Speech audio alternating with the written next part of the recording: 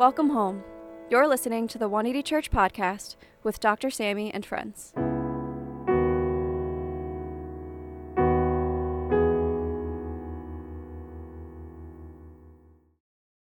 Dr. Sammy D. Kim is a Harvard-trained ethicist and co-founder of 180 Church NYC.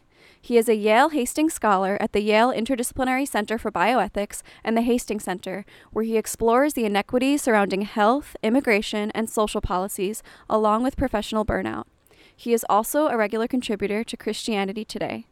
For more information, please visit his website at samdkim.com. Well, welcome to Day in the Sun. Today is Days in the Games, actually. We have some fun stuff. But in honor of my soon-to-be 11-year-old son, Josh, he graduated this week from elementary school. It's a big deal, graduating from 5th grade. He wore his Spider-Man Jordans, and he was very proud. And in tandem of the post-pandemic and us being able to be back out here playing games again, I want to tell you a story. And for those of you who don't play video games, and for those of you who don't like sports, I promise you, follow along.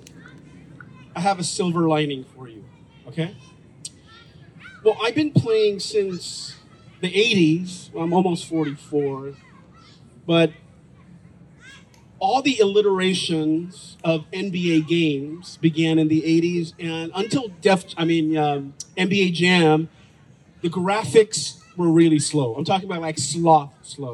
Michael Jordan would stick his tongue out and it would take 3 seconds in the game, and it was really, really slow. Until a revolutionary game that began in '95 called NBA Live. NBA Live was the first time ever, and I'm a historian of these NBA, so I'm a big NBA fan. And it was like you actually were at the games and you were playing the games. I mean, I've schooled so many people at our church. One time I beat Eddie Cho, a dad here, by 70 points, and my whole objective of the game, of playing him, wasn't even to beat him, even though I beat him by 70, because I'm like a god in NBA Live. Not to be blasphemous, but my goal for this time for Eddie was to block Kobe Bryant at least 28 times, and I did, and he was very humiliated, mortified. But 95, I started playing NBA Live. In 99, a new alliteration, the best ever, which we still play today, is called NBA 2K.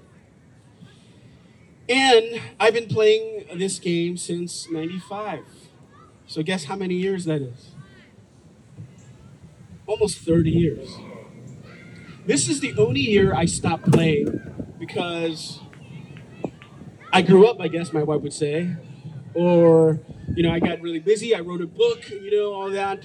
And I thought that my sons at 2, 16, and 11, they're not really sports fans. They're artists. And I thought, honestly, a lot of things are dying around me now. This is a game. When will the rain start pouring? Okay.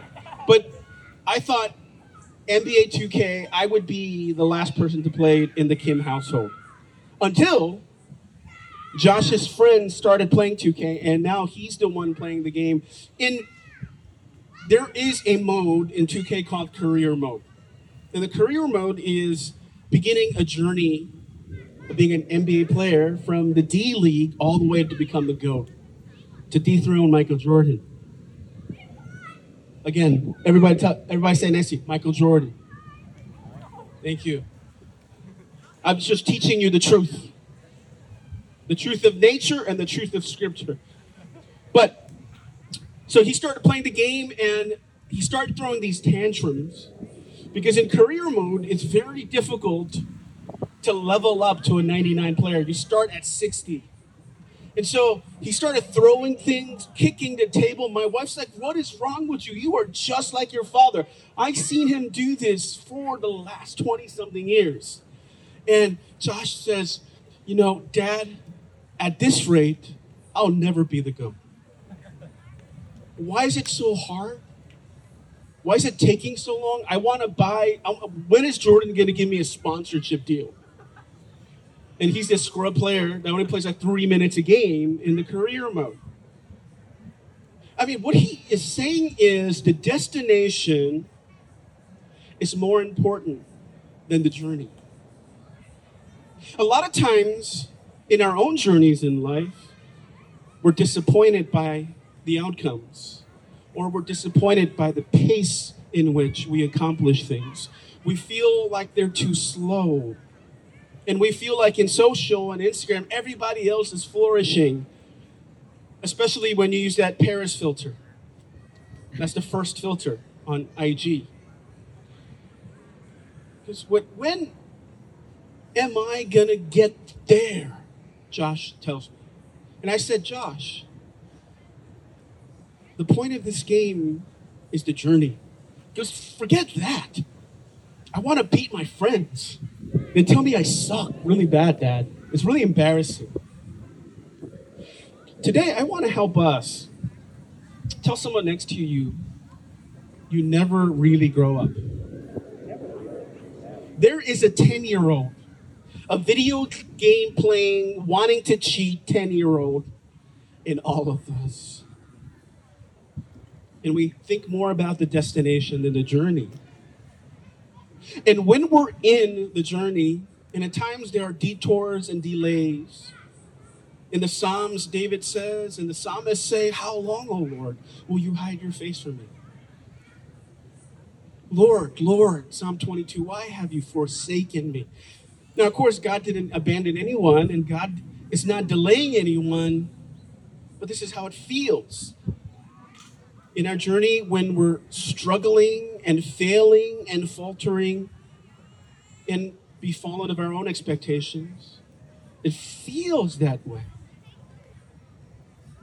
So today, I want to answer a simple question. How do I cling on to the promises of God in my life when I feel like settling? This dream or these goals, lofty goals that I feel like God put in my heart, but they just seem silly at this point. Because that's how it felt for Joseph. If you understand Joseph's story, one of the most prominent figures in the Torah, and how in the beginning, when he was a teen, he had two dreams. The second dream, which is the most ridiculous and outrageous lofty dream, was 11 stars, which represent his brothers, and the sun and the moon bowed down to him. Anybody here go to your brother or sister and be like, bow down to me and worship me? Josh does this all the time.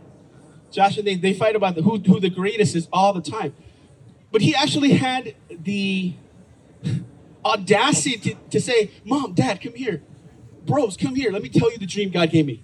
You're all going to bow down to me one day. I mean, no wonder they literally tried to kill him. Well, they literally did almost kill him, and then they sold him off to slavery. But the dream was from God. But think about this.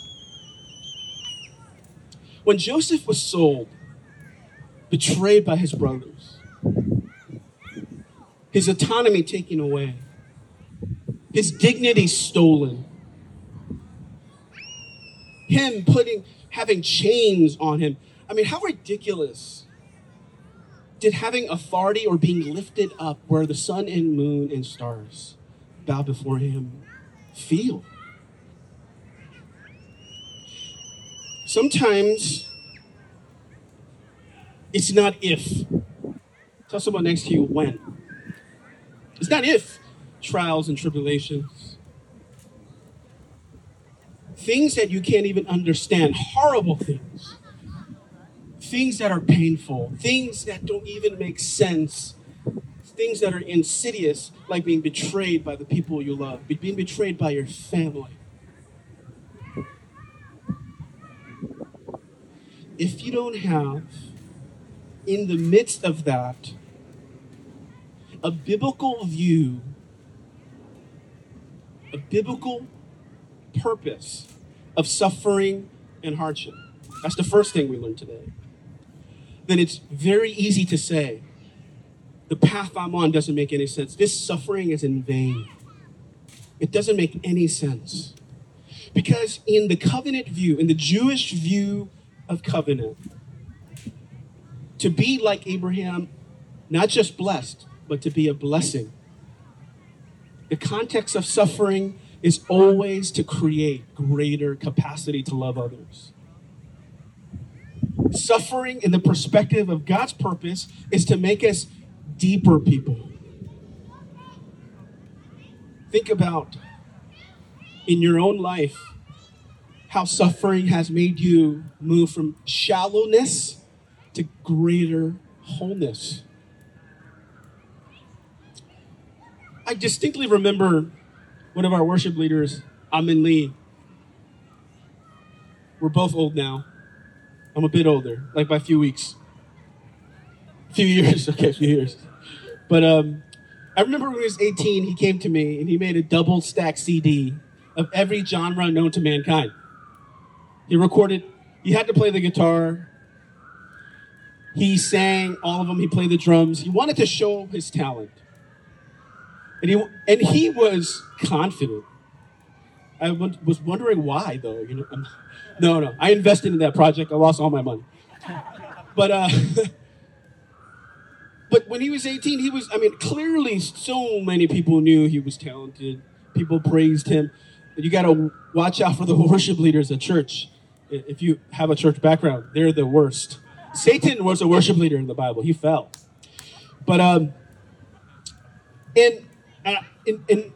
he was basically a person, an artist. He was smart. He did all this, and he had so much confidence. And then in his mid-30s, he goes to film school. They accept him. Very competitive program. He's talented. And I remember having a conversation just a few years. Jenny remembers this. She was like, oh gosh. And film is the most competitive market there is in the world, right? Only very few make it. And I remember just venting one time. The people who make it are people with connections. I have talent. I think I have the talent. Actually, I don't know anymore. There was some humility there. Even with Jenny, we all talked, we prayed. And then he remembers God telling him, I want you to represent me to these people that need the arc of God's compelling story in filmmaking.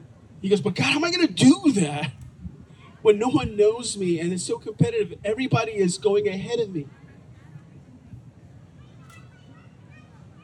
And we're like, the feeling was, am I going to ever really get there? And then he applies to the Marcy Boom Fellowship. Marcy Boom is who started Sony Pictures. And he goes, Doc, can you write me a reference? But I don't know, I had all the faith. He had no faith. But he applies and he gets in. And he texts me, he goes, you don't believe this, but they want me to come to Sony Pictures for the last second interview. And I'm like, dude, they want you. They want you. And I was trying to, encourage him. He's like, I don't know. You never know. You don't never know with these things. Let me just tell you something. When he was going into Sony Pictures for that second interview for this fellowship, competitive fellowship that was reported by Variety, let me tell you this. We both didn't feel an ounce of pride. Like, look at me, I'm awesome. You should fund me and select me because I'm going to make you guys famous. No, there was a sense of desperation and humility. Why? Because of the suffering. Because of the delays. Because of the detours. Humility can only be broken into you. For Joseph, he had to lose his autonomy. He had to lose his dignity and be crushed to be used. And that's why when he came into authority, he cared about the greater good, not just exalting himself. And that's what I want to tell you about where you might be right now in your story, or you might be in a greater place, or you might be in a place where things don't make sense. When you look through the lens of suffering, the biblical purpose of suffering, to make us deeper people, to sanctify us, to make us more like Christ, so he could lift us up, so we could be representing him well, then it makes sense, the delays and the detours. Because what does the text say in Psalm 105:19? When it came, the time it came to fulfill Joseph's dreams, he tested his character.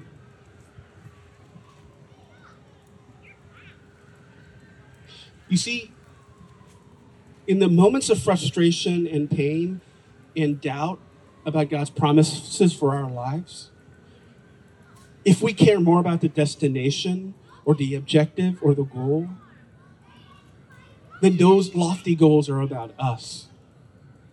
And our characters are being tested. So look at suffering, that thread of suffering biblically. Bring it into your life and see how God is shaping you through these detours, delays, and pain. Then it's not in vain, is it? Then it makes sense. He's working on my character. He's testing my character like he did Joseph. Amen? Secondly,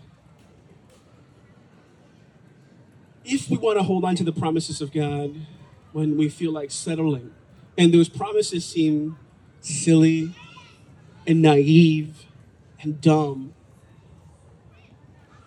we also have to remember and relearn God's biblical motif for the purpose of dreams.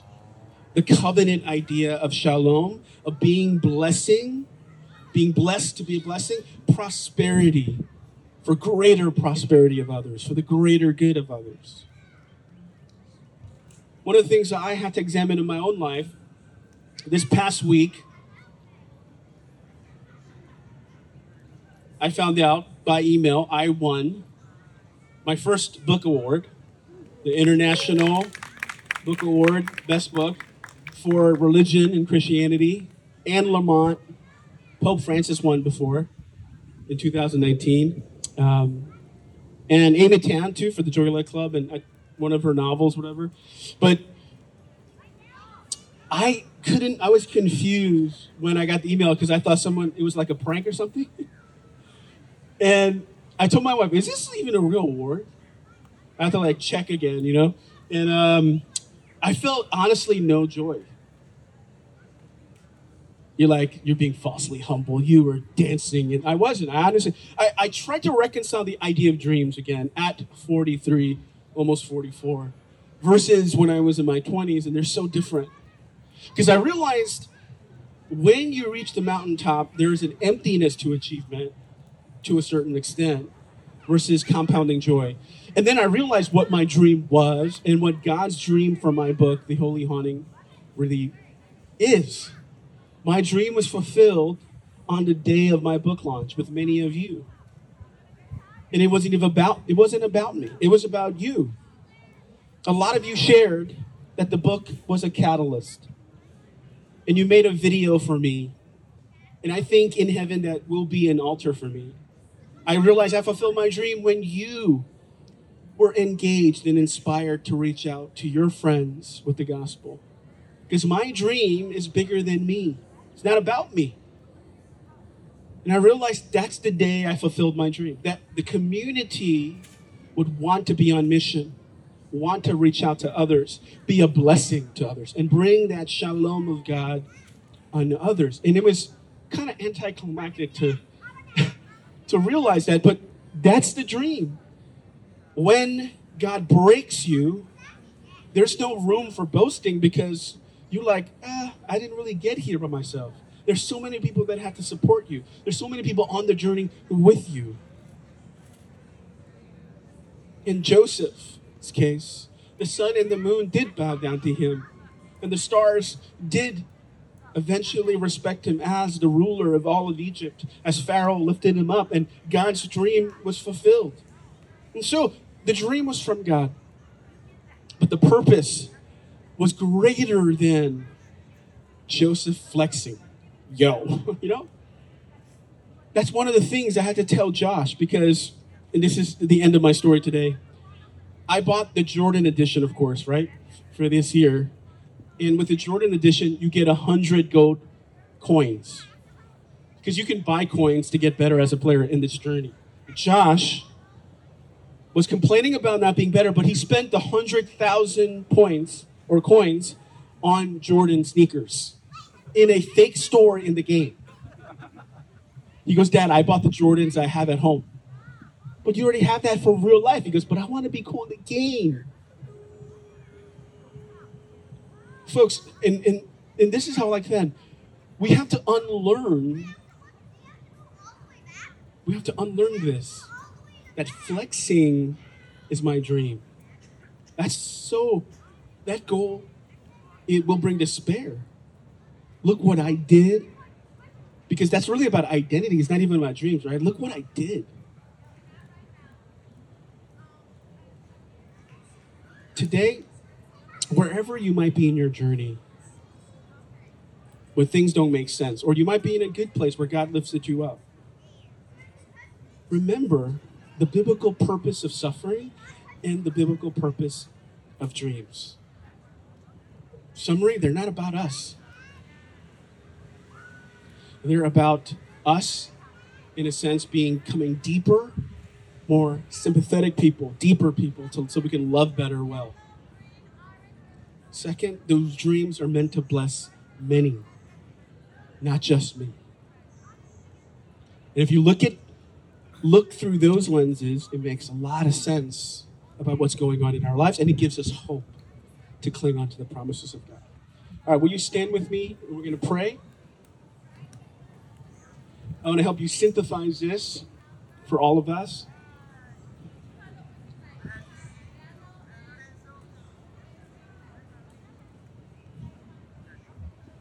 There are two types of time in the Bible. One in Greek is called chronos time.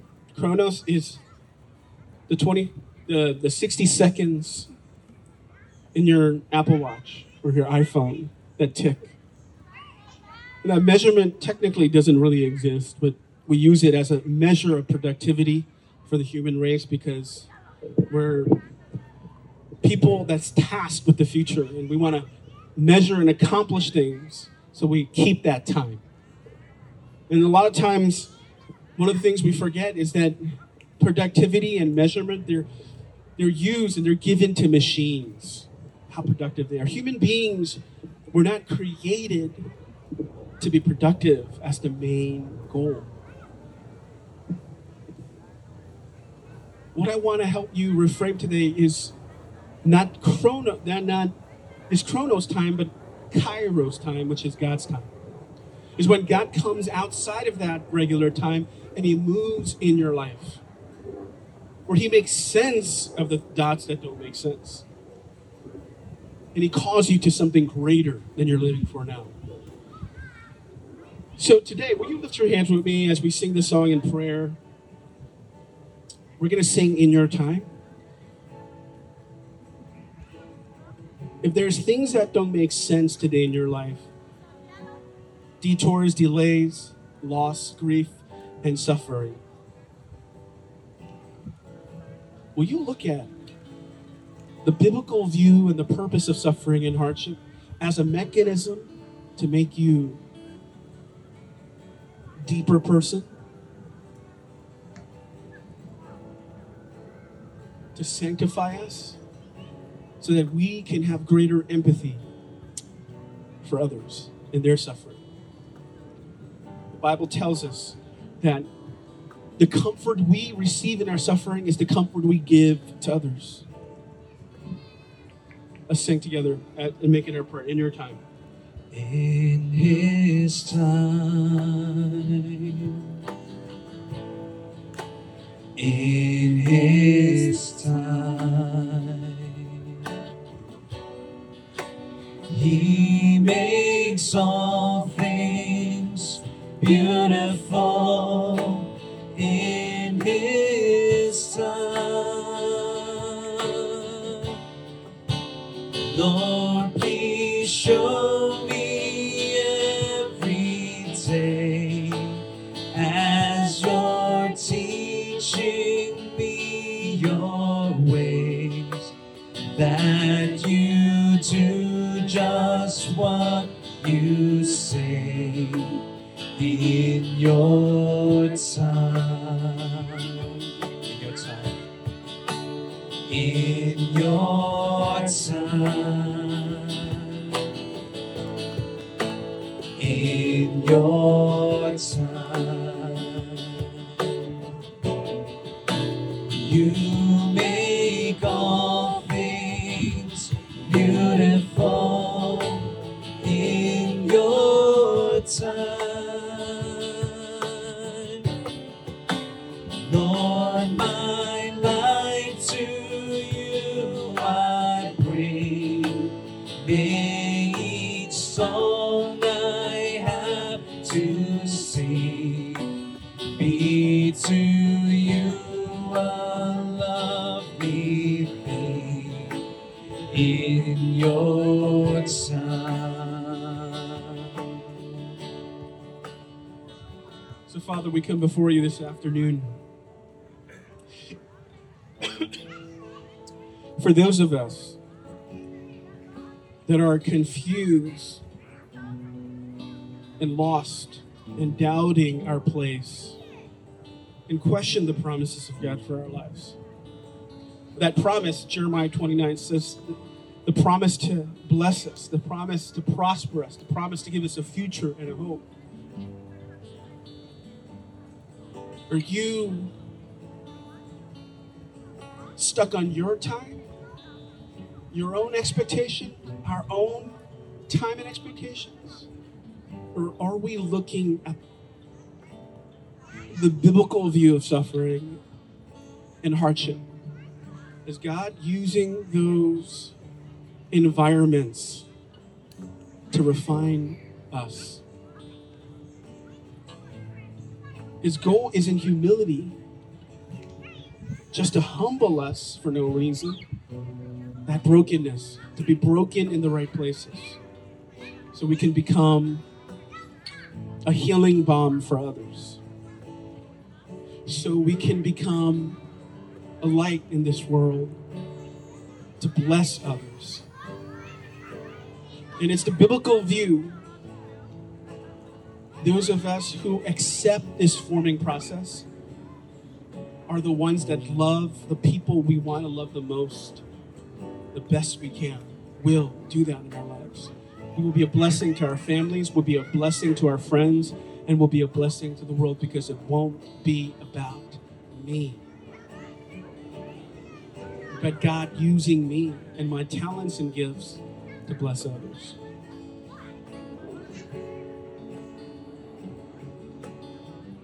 So I pray that the Holy Spirit and His presence would meet you in that journey and process as we move to that destination.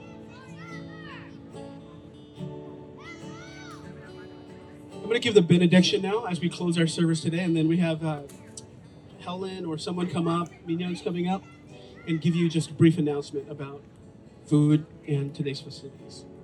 So will you bow your heads for the benediction today?